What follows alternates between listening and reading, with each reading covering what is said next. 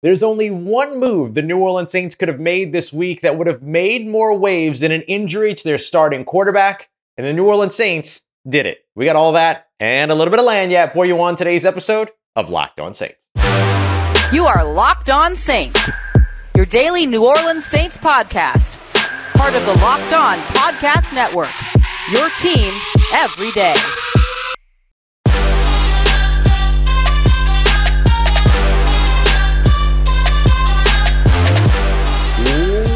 What is good, Who Dat Nation and Who Dat family? Welcome into another episode of Locked On Saints, your daily podcast covering your favorite team, the New Orleans Saints, part of the Locked On Podcast Network, your team every day. Thanks so much to all you everydayers out there making Locked On Saints your first listen of the day every day. Don't forget you can always subscribe and follow for free on YouTube or wherever you get your podcasts so you never miss the latest episodes. And as always, if you want to keep the conversation going, take part in our exclusive film studies, Q&As, and much more, head over to joinsubtext.com/LockedOnSaints. Become a Locked On Saints insider today and join a community I would love for you to be a part of. As always, I'm your host, Ross Jackson, at Ross Jackson Nola on your favorite social media, your New Orleans Saints expert, credentialed member of the media Saints News Network, Tuesdays, the Locked On NFL podcast, and here with you every single Monday through Friday on Locked On Saints. In today's episode of Locked On Saints, we're going to be taking a look at some of my notes from my All 22 film study. If you're a part of the Locked On Saints Insider Group, you'll get some film study,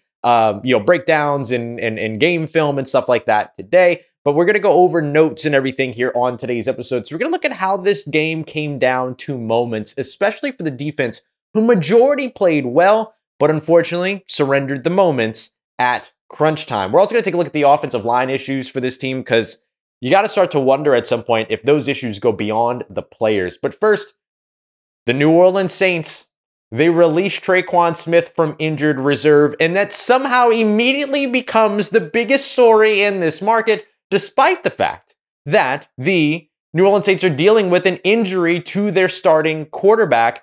This move somehow makes the waves that are very similar, let's say it that way. And I know there are a lot of Derek Carr fans that came over from the Raiders to the New Orleans Saints that are now Saints fans and maybe are a little bit behind on this story, or not behind, but are just now being exposed to this story.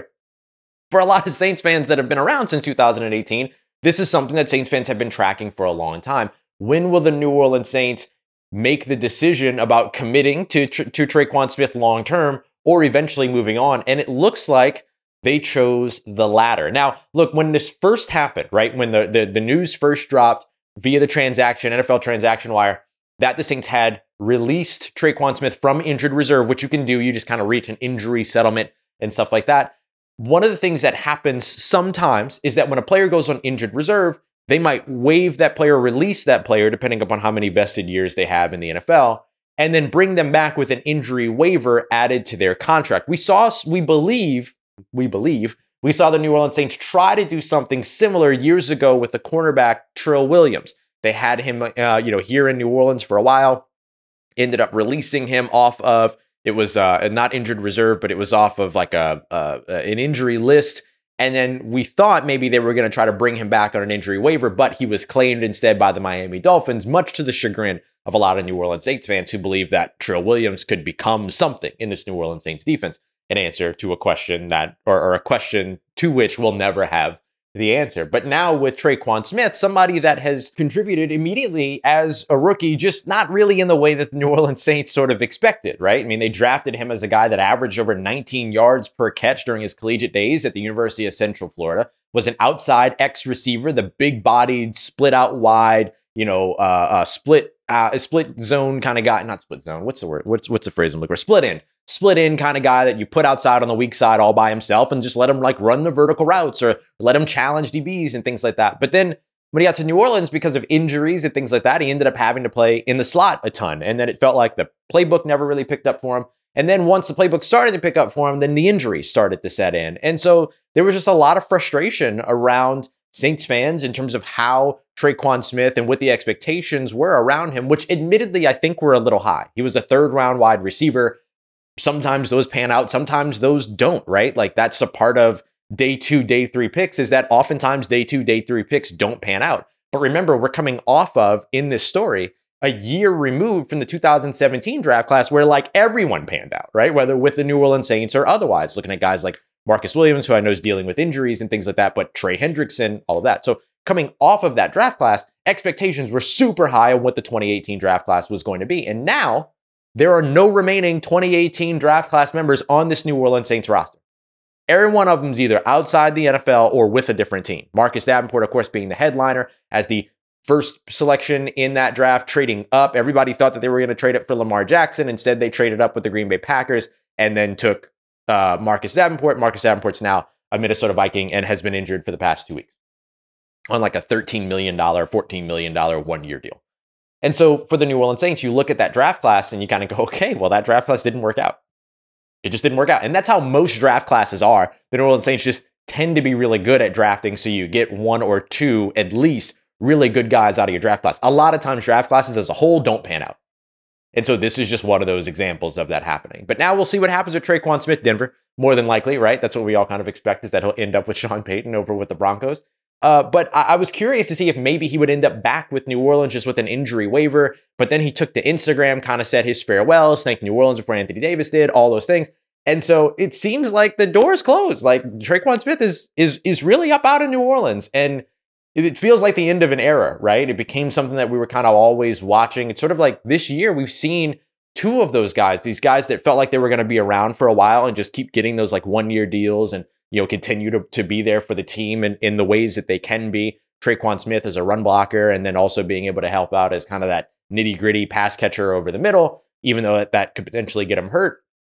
And then the other guy that we saw that happen with this offseason was PJ Williams. PJ Williams, who had been on like 93 first-year deals, all of a sudden like didn't come back to the team, and the team didn't seem like they were in a rush to bring him back. Instead, they go out there and they get other versatile pieces like Ugo Amadi and Lonnie Johnson Jr., who had an interception this past week, you know, continuing to lean in on the versatility of guys like Isaac Yiadom, guys like Alontae Taylor, all of that. And they seem perfectly happy with that. And so now you look at Tre'Quan Smith, who would have been a part of a wide receiver room that's already stacked, right? Michael Thomas, Chris Olave, Rashid Shaheed, those are your top three. Then you've got guys like Keith Kirkwood who continue to serve and help, and he comes in and contributes as a run blocker as well. And then you have guys that haven't really even gotten the chance to hit the field yet that still might have been not better suited, but would have been sizable, viable competition for Tre'Quan Smith. A.T. Perry, Lynn Bowden, who was active this past game. And then, of course, Shaq Davis, who looked excellent over the course of the regular season, or over the course of the offseason and preseason, and is a solid blocker himself. A.T. Perry, one of the highest graded pass blockers at his position in this past year's draft. So, or amongst that group. So, yeah, it would have been tough for Tre'Quan Smith to find a way to hit the field. And we'll talk to Dennis Allen later on today via conference call, and certainly we'll ask, what led to all of that. I'm curious to know if that was maybe a little bit of a mutual decision, right? The New Orleans Saints kind of coming forward and saying, hey, look, we're very happy with the wide receiver group that's in this room right now. We don't know necessarily if there's a place for you, but we'll bring you back. And then maybe we want to like move on from you and then bring you back to injured reserve or bring you back to the practice squad or something like that. And then maybe gave Tre'Quan the opportunity to say, no, I want to get an opportunity somewhere else. Like, let me go be somewhere, something for someone somewhere else. So the two realities are that he ends up back with, or the three realities is that he ends up back with the New Orleans Saints, which still can't completely close the door on, but that goodbye message felt very goodbye. He ends up with the Denver Broncos in in Denver with Sean Payton, the coach that, was at the helm when the Saints drafted him. Or he ends up in a division rival somewhere, because that always seems to happen sometimes too. So one way or another, though, it seems like the era of Tre'Quan Smith might be over here in New Orleans. And that means that it's an entirely new sort of wide receiver room moving forward. I mean, that effectively turns the page. Like, you still got Michael Thomas on this roster, but outside of that, you look beyond 2022, just last year, it's an entirely new wide receiver room and a very, very different level of talent in that wide receiver room that we've seen in New Orleans in the past years. Coming up next, offensive line issues. We're going to revisit those again. Could they go beyond the players? And when should we start asking that question? We got that coming up for you as we continue on with today's episode of Locked On Saints, part of Locked On Podcast Network, your team every day.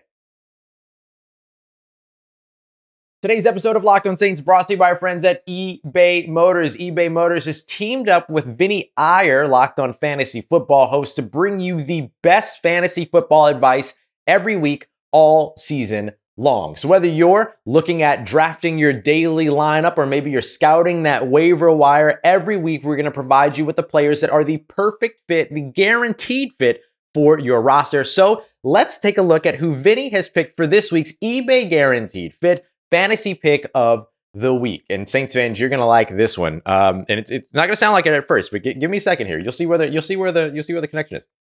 Jaguars wide receiver Calvin Ridley. He's got a classic opportunity for a rebound game, but also a revenge game across the pond in London in week 4 on Sunday in a matchup against his former team and your dreaded Atlanta Falcons. Ridley has been very quiet in Jacksonville's passing game as it slumped a little bit over the course of the past 2 weeks, but this will give him an opportunity to return to his stellar week 1 form for his new team. The Jaguars will do a better job scheming him open across the pond and making his massive target volume from Trevor Lawrence count big time yet again against those Atlanta Falcons. Vinny Iyer of Locked On Fantasy Football is going to help you win your fantasy football championship. And eBay Motors knows that a championship team is all about each player being a perfect fit, and the same goes with your vehicle.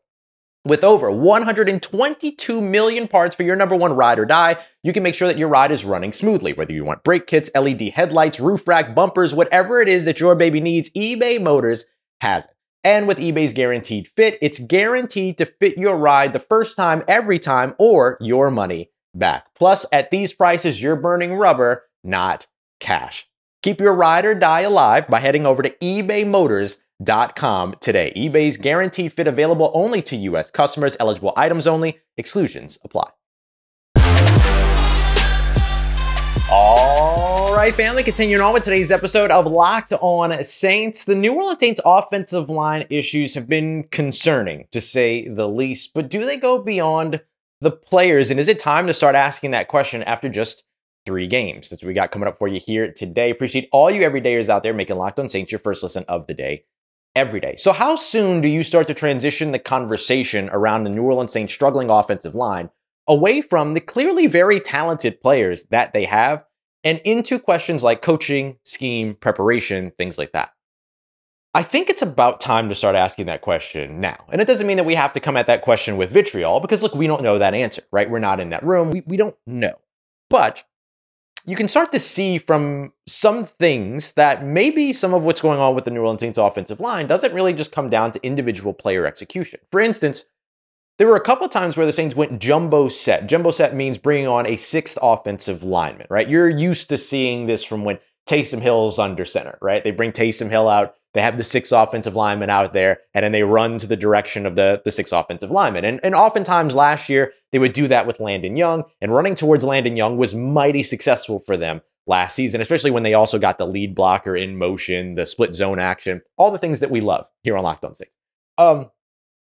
But against the Green Bay Packers, they brought out those 6 offensive linemen on a couple of occasions for passing plays, effectively saying, need more pass blocking, right? Like that's basically what that means. And so there's a snap, and I think Nick Underhill over at New Orleans Football shared it as well online or on social media, is that like there's 6 offensive linemen. I believe there's either a linebacker or a running back that's also back there. And somebody just gets beat around the edge, not up the middle, not from a stunt, anything, that just right off the edge, just beat. Right. And that was with Jameis Winston in at quarterback. And that's not on Jameis. That was a 4-man rush. That wasn't a situation where they didn't, identify where the blitz was coming from or anything like that. But usually when you've got 6 offensive linemen in blocking and you've got 4 pass rushers, you expect to not get beat immediately off the edge. And that's exactly what happened in New Orleans. So is there something about the technique? Is there something about the scheme? Is there something about the blocking plan that the New Orleans Saints are struggling with? You're 3 games in, the offensive linemen have shown as a unit not much progress. 4 sacks allowed in each game, several hits on the quarterback, got the quarterback injured, right? Like that's fair to say. And I think that Dennis Allen mentioned that Derek Carr might have held on to the ball a little bit too long on that pass, on the injury, right? The sack that ended up with the injury. I guess that there's some truth to that if you wanted to take the check down underneath, but it looked like Derek Carr was waiting for Michael Thomas to uncover. Maybe you throw a spot throw and hope that he gets to it, right? Put it to where only he can get to it or something like that. Sure, there's all of those arguments, but it's not like he held the ball for 4 or 5 seconds. Like it was still about 3 seconds until he got walloped back there. And so if you're the offensive line, like that still kind of comes down to losing pretty immediately or losing quickly enough, right?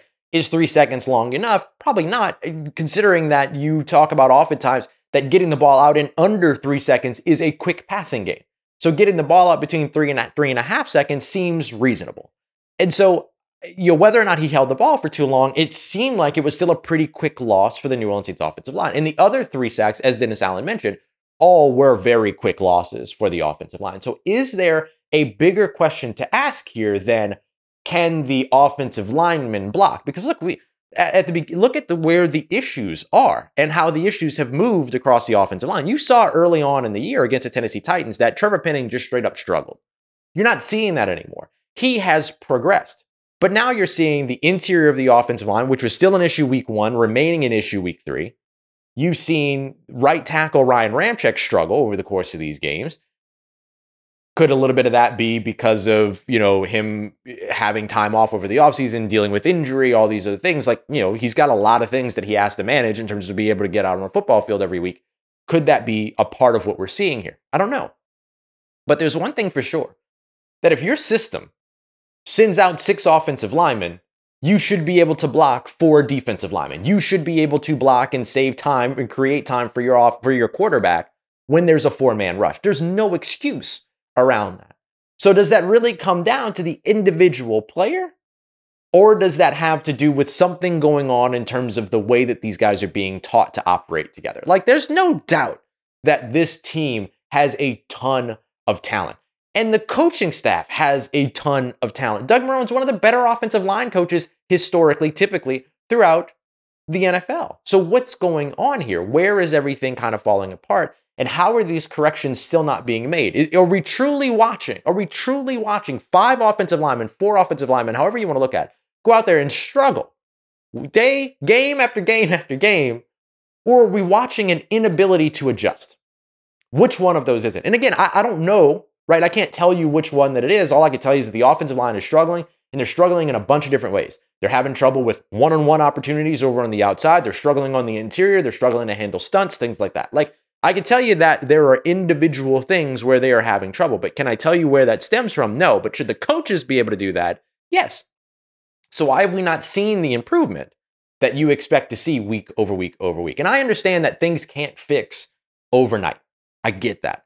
But should they be able to change between week 1 and week 4? That seems reasonable to at least see some progress. And you've seen progress individually. You've seen progress in Trevor Penning. But the rest of the offensive line has continued to struggle. And Trevor Penning included, as a unit, the offensive line has struggled, right? Like, understand that there's 2 different conversations to have there. The individual play of the players, but then the play of the group, the unit as a whole. And now you're potentially going in up against a still very good, particularly interior defensive line with the Tampa Bay Buccaneers coming to town this weekend. And look, I don't think the Tampa Bay Buccaneers are a very good team. You're going to hear James Jarko and I break that down in tomorrow's Crossover Thursday episode, and I'm not going to hold back. Like, I don't think they're a very good team. I think the New Orleans Saints should win this game, regardless of who's at quarterback for them. Put Taysom Hill at quarterback for them. They win this game, right? You can't bring Trevor Siemian back anymore, but bring Trevor Siemian back. They probably win this game again with Trevor Siemian, just like they did last time. And so I do give this defensive line, particularly on the interior, a lot of credit for being really, really good. This is a very good interior defensive line. I'm sounding like Jerry Seinfeld. This is a very, very good interior defensive line with Tampa. And so when your interior offensive line is struggling, and now you're dealing with a potential injury to Andrews Pete, a potential injury to Cesar Ruiz, not a potential injury to Cesar Ruiz, how quickly does he come back from concussion protocol is really the question for Cesar Ruiz. It's not just some random injury, it's a concussion, right? And then there's question marks around Andrews Pete, who wasn't the starter, I get it, but was the guy that they plugged in at left guard and then moved James Hurst to Cesar Ruiz's spot at right guard. How do you combat all that, and how do you continue to do it? So I'll be interested in a couple different things, right? How do the New Orleans Saints adjust? Dennis Allen said they made some tough adjustments, was the words that he used during his day after press conference. What do those adjustments mean? And could those adjustments have happened on the offensive line? Are those coaching adjustments? Are those scheme adjustments? Are those player roster adjustments? We'll have to see. Are there going to be new players in the building? The Saints still have a couple of spots open on their roster. So we'll see. We'll see how the New Orleans Saints go about addressing that, but they have got to take a step forward on their offensive line and protect whoever is under center, more than likely Jameis Winston. this weekend if they want to win games and not drop to 2-2. Like right now, the entire NFC South lost last weekend. Be the NFC South team that wins this weekend because you've got Tampa and then Atlanta and Carolina have some key matchups coming up as well. So win this matchup and you have an opportunity to get to 3-1 before your starting quarterback returns, assuming he doesn't surprise the world and come back this weekend. But wherever those adjustments are, whether they're by the player or in terms of the all-around approach to the offensive line, whatever they are, they need to be made. Coming up next, this is a game that I just realized my text here says, cam down to moments. No, this is a game that came down to the moments. I'll explain what I mean as we continue on and wrap up today's episode of Locked On Saints, part of Locked On Podcast Network, your team every day. Today's episode of Locked On Saints brought to you by our friends at Jace Medical. If you're somebody like me that likes to be prepared, right? Just in case, a little bit of insurance, good to have and not need, but always great to have and then need later. That's the kind of thing that you like to be prepared for. Well, Jace Medical's Jace case is perfect for you. It's been perfect for me as well. The Jace case gives you 5 different life-saving antibiotics that end up helping you deal with over 50 different infections. Let's say that your doctor's out of town and you've got that one doctor that you can go to or something like that, and you need to be able to take care of like a sinus infection. Boom, you're going to have what you need in your household, all, working with medical staff and all this other stuff. Like it's fantastic. So if you want to go ahead and add that to your emergency preparedness kit or whatever it is that you've got, especially if you're down here in the South, you want to have your hurricane kits ready. Over in the West Coast, want to have your earthquake kits ready. Head over to jacemedical.com today. Let me tell you a little bit more. You're going to get $20 off of these life-saving antibiotics with Jace Medical by using the promo code LOCKEDON at checkout. That's at jacemedical.com, JASE medical.com. Let's get it, Who Dat Nation. Wrapping up today's episode of Locked On Saints with a look at how this game came down. See, I fixed it. To the moments. Now, y'all have heard me talk about this. You've heard me talk about this a bunch here on the show in the past about how football is all about the moments, right? 5 or 6, maybe not even that many, 3 or 4 moments are what decide a game more than the individual play of a full 60 minutes. Now, every play matters over the course of 60 minutes because you only get so many of them, right? And you want to get as many of them as possible. That means you're controlling the clock and doing the things that we didn't see the New Orleans Saints be able to do here in this game against the Green Bay Packers, regardless of who was at quarterback. I mean, they averaged 4.22 yards per play when it came to when Derek Carr was on the field, 4.17 when it came to when Jameis Winston was on the field. So you're still seeing some issues offensively as a whole. Not a conversation about the quarterbacks, not interested in it, not about to have it. But the question of the offense as a whole still remains there. And so when you're an offense that even looks like that, but can still put together moments, big time, reception down the field in the fourth quarter and a pivotal moment to Rashid Shaheed, which we saw in each of the first 2 games, for instance. Especially having those moments in the fourth quarter, we didn't see the New Orleans Saints have those moments in the fourth quarter. We saw the Green Bay Packers capture those moments in the fourth quarter. So let me give you a little bit of insight into what I mean by this. The New Orleans Saints lost this game, and I've seen some folks go out there and kind of talk about how bad, Isaac Yiadom was or Alontae Taylor struggling and stuff like that because Alontae Taylor was targeted like 13 times. So look, first of all, Alontae Taylor is going to be targeted a lot all season. He's playing in the slot. That's part of being a slot corner is that you get targeted all the time because the perimeter, lower percentage throws, the middle of the field, higher percentage throws. Somebody should send that over to the New Orleans Saints offense, by the way. But the idea here is that when you're the slot corner, you're going to get targeted a lot. But according to our friends over at Zebra Sports, right, who, if you think about Zebra you see Zebra all the time. You think about the just like the keypads at your grocery store, that's Zebra. But New Orleans Saints and Zebra have been in a long-standing partnership in terms of RFID tracking and making sure that like they have all the things for player tracking and understanding how much they're working players during practice and all the other stuff. Well, Zebra is also a part of what brings like next-gen stats and all this other stuff. So what they sent out here was that Saints defensive back Isaac Yiadom forced the most tight window targets, 7, in a game over the last 2 seasons. Over the last 2 seasons. That's the most tight window targets. That means that his coverage was tight. So anytime that Jordan Love was targeting Isaac Yiadom, he was in good position, is effectively what that means. Alontae Taylor also had 5 tight window targets himself. They combined for 5 receptions on 18 targets. So if you take and you put together the 7 and the 5, right? That's 12 targets. So of the 18 targets that those two players received over the course of this game, 12 of them, they forced those tight window targets, which usually means, less than a yard of separation with the receiver. And they also had 9 total passes defended in that realm, right? So of those 18 targets, they forced a 50% incompletion rate. That is outstanding. That's outstanding. That's really, really good coverage. The issue, though, are the moments, okay? So you think about that. Of the 9 targets that they forced incompletions for, each of those, of course, were incompletions. But of the 9 targets that they allowed completions for, 2 of them were 20-plus yards down the field. Jaden Reed got a 22-yard reception and a 30-yard reception against Alontae Taylor. And another one was a Romeo Doubs fade in the back of the end zone that went for a touchdown with Isaac Yiadom in coverage. And even on that play, Yiadom was in good position and made the play. You know why I know he was in good position? First of all, I watched the film, but also the play right before that was the exact same play. And the Green Bay Packers did this twice in the red zone and found success on both times, where they ran the exact same play with a small adjustment twice in a row and won the second time. Incomplete the first time, won the second time. The first time was I think it was the 22-yard catch over the middle of the field to Jaden. No, sorry. It was a different catch by Jaden Reed over the middle. The play before that, they ran kind of this high-low concept over the middle of the field with Luke Musgrave underneath, Jaden Reed over the top. Luke Musgrave drew the coverage of Demario Davis, incomplete pass. But then they ran the exact same play, but with one small adjustment. They put Luke Musgrave over the top and then Jaden Reed underneath because of what happened with the previous play. They caught the Saints in similar coverage.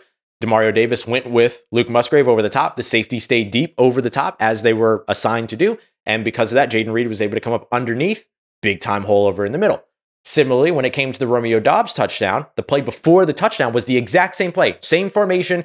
The receivers elsewhere ran the exact same routes. All of it was the exact same. The difference was ball location. Okay. So Isaac Yiadom drew the coverage, or was in coverage of Romeo Doubs in that first play. It was thrown over the top. Yiadom was able to make the play on that. The next play, that one was a pass breakup. Next play, they ran the exact same thing, threw the exact same pass, but instead of going over the top, they went back shoulder. Romeo Doubs won, but Yiadom was still in good coverage there. But that's a moment.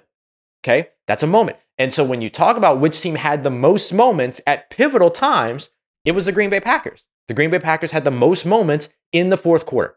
And that will win you a football game sometimes, regardless of how good your moments are from the opposing team for the first 3 quarters.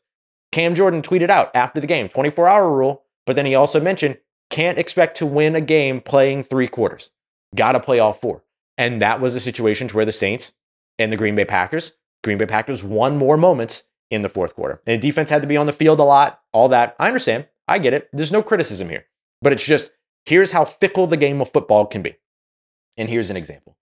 Altogether, this team looked really, really good over on the defensive side, and the coverage was there, all of those things. Jordan Howden did not make a false read, did not make a bad read, anything like that. Isaac Yiadom, who was, another replacement guy coming in on a big role on the outside, ended up winning most of his matchups, as you can see. But, and forced a historic amount of tight window throws since that stat has been tracked. And the Saints still lost this game because of the moments. That's how fickle the game of football can be sometimes. So there you go. That's what I wanted to bring to you today. Coming up tomorrow morning, we'll have James Yarko here, Locked on Bucks crossover Thursday, get you everything you need to know. Look, I'm picking the Saints to win. I'm just going to tell you now, I'm picking the Saints to win. I don't care who's the quarterback for the New Orleans Saints. The Bucks are a bad team. The Saints should win. Bam, bottom line. I'm going to explain all of it, and I'm sure I'll argue with James around all of it in tomorrow's episode. So feel free to come through for that. And for all you everydayers out there that come to the live shows as well, we'll have another live episode for you tonight after practice and all that good stuff, just to get you caught up with what we're seeing. Where's Derek Carr? How are things looking in terms of, where what they're doing? I can't imagine Derek Carr throwing footballs today, stuff like that, but we'll update you on all of that because it'll give us a little bit of an idea of the progress, but we'll also be paying attention to what the Saints are doing with Jameis Winston. So we'll have all that coming up for you. So appreciate you as always for making us your first listen of the day every day. Thank you very much for making me a part of your day, part of your routine, for saying yes to me and the show. As always, if you see me, please say hi. If you need anything else around your New Orleans Saints in between these episodes, make sure you follow me on your favorite social media at Ross Jackson, NOLA. Hit me up. Let me know how the family's doing. Let me know how you're living. Let me know how you're momming them. And trust you, that nation, I'll holla at you.